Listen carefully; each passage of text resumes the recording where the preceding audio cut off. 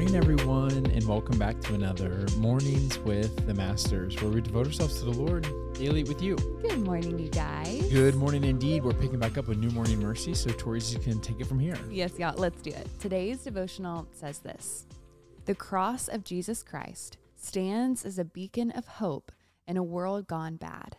Life, hope, forgiveness, and change really are possible. The cross doesn't stand stained with the death blood of the Messiah and the darkness of moral defeat. It is not the sad symbol of a plan gone wrong. It doesn't preach that the good gets smashed at evil's hand. It doesn't suck salvation hope out of those who would believe. The cross isn't a grand symbol of redemption's embarrassment. The cross shouldn't make you ashamed. No. It should stand at the epicenter of your boasting. Hear the words of the Apostle Paul in Galatians 6:14. But far be it for me to boast, except in the cross of our Lord Jesus Christ, by which the world has been crucified to me, and I to the world. In a sin-scarred world, there really aren't many things worth boasting about. As sinners, rescued from ourselves by powerful grace, we don't have many valid reasons for puffing out our chests. We are all more case studies of mercy than heroes. The world around us groans under the weight of its fallenness. The history of humanity would be a sick and dreary story if it weren't for the rough-hewn tree of death on the hill of Golgotha. It was an unlikely place for a scene of history-changing triumph. The place where they executed criminals seems to be the last place to go to find hope. The scene where they killed the world's only innocent man doesn't seem to be a place that excites celebration. But such is the paradox of grace. Death is the doorway to life. Hopelessness is the entrance to hope. Weakness is the place to find strength. Injustice is where mercy flows. Life comes to those who deserve death. Defeat is actually a victory. The end is really a beginning. Out of sorrow comes eternal celebration. The tomb is the place where new life begins. The impossible paradoxes of redemption become the regular moves of transforming grace. Hope is sung to suffering's tune. Life is played on death's instruments. Grace doesn't play by the law's score. God composes hope from tragedy's notes. So we look at Calvary and we don't sing a lament. We sing a song of triumph and celebration, of hope and salvation. Satan's players have not been able to drown out salvation's song. The songs of hope by the company of the redeemed will never end. They grow in volume, celebration, and glory. The cross is the subject of those songs, and its life-giving mercy is the chorus. It is the cross of Jesus Christ that gives you reason to hope, sing, celebrate, and live. It was never the interruption of God's saving plan, but the essential means of it. It was never a defeat. It was always a victory.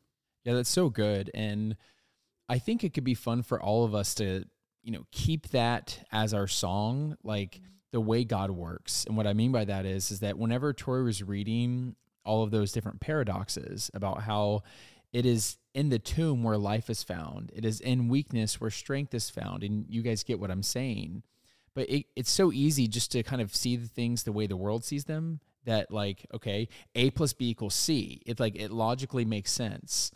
But whenever Jesus rode into town on a donkey versus like a noble white steed, or the fear that entered the hearts of the disciples whenever he died, the Messiah has died. Yeah. It's like, what now? It's like, that's a scary thing. Like, what's happening now, right? All the confusion around them.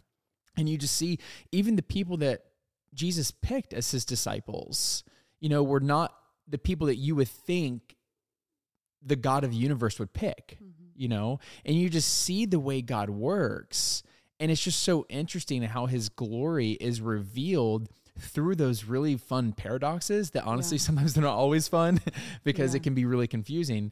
But I think it's important to make that your song in terms of your life. What in your life are you suppressing? Are you hiding away? Is locked away in your closet that actually God wants to use? Is it a hidden shame?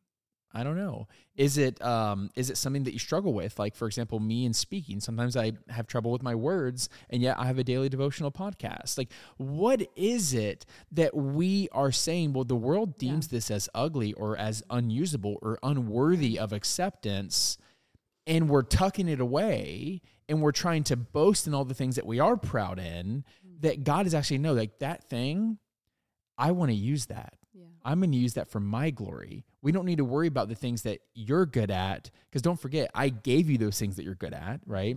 I want to use the thing that will really magnify what I'm doing. Yeah, that's so good. I feel like so often God uses our misery for our ministry. And that's kind of another paradox. It's like, wouldn't you use the thing I'm like, you gifted me in? And he's like, no, I actually want to use this thing that you walked through that was really tough. But I kind of want to go back to the whole idea of boasting in the cross. And I think it's something that's easy to read, but then maybe harder to live out. Like, what does that actually practically mean?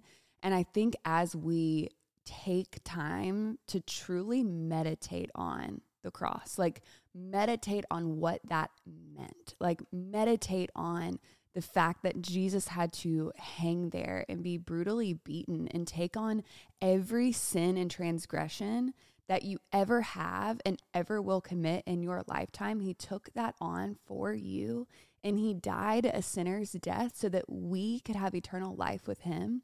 And meditate truly on how much we needed that to happen. And it's a tough reality, right? It's a tough thing to kind of wrap your head around. Like, why did he have to go through that? And it's because that's what we deserve. And I think so often we think, well, I don't deserve that. Like, I wouldn't have deserved the cross, right? Like, I'm a quote unquote moral person, or I try my best to follow Christ. But it says that we were dead in our sins. We weren't just bad in our sins. We were dead in our sins, eternally separated from God. And so this was God's plan all along, was the cross. And so how beautiful that the cross was not the end of the story, that he rose again, that our Messiah is alive. Like, the cross defeated death. And so it is something for us to boast about, because it's in the cross that we get to live eternally with the Father. And so I think the more we truly recognize the importance of the cross, and the importance that the cross has to do with our life on a day-to-day basis, we will recognize how little we actually have to boast about in ourselves, in our own power, in our own strength, and the things that we're quote unquote doing, but how much we have to boast about in the cross of Jesus Christ, and how we can take that story and apply it to our life in a way that truly becomes our testimony. And that's what we share with people, because we have to experience it for ourselves. We have to live in the reality of it. Yeah, it's really good. And I just think that kind of echoes the whole idea of looking at those perceived vulnerabilities in our life and inviting Jesus into those things, and watching how he not only redeemed our most vulnerable thing, which is being dead in our sins, right? But also how he redeems those things daily, the things that we're struggling with. Yeah, so good. Want to pray us out? I do. Dear Heavenly Father, Lord, we come to you and we thank you. We thank you for the cross.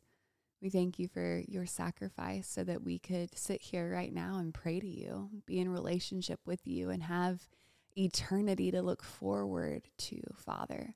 That we get to live here on earth in the now with this eternal hope that we will get to be in your glory someday, that we will get to truly bask in your presence and see you face to face. Father, I pray that you would make the cross our song, that you would truly allow us, help us recognize the reality of this story and how it impacts us on a moment-to-moment basis, Father. We thank you for your grace. We thank you for your gifts. In Jesus' name, amen. Amen, God. Amen, God. Amen, y'all. When now's that perfect time to break out the worship music, break out the journal, and continue pressing to the Lord. Yes, and y'all don't forget that you are God's masterpiece. And don't forget we love you. We love you guys, and we'll be talking to you tomorrow. Tot ziens.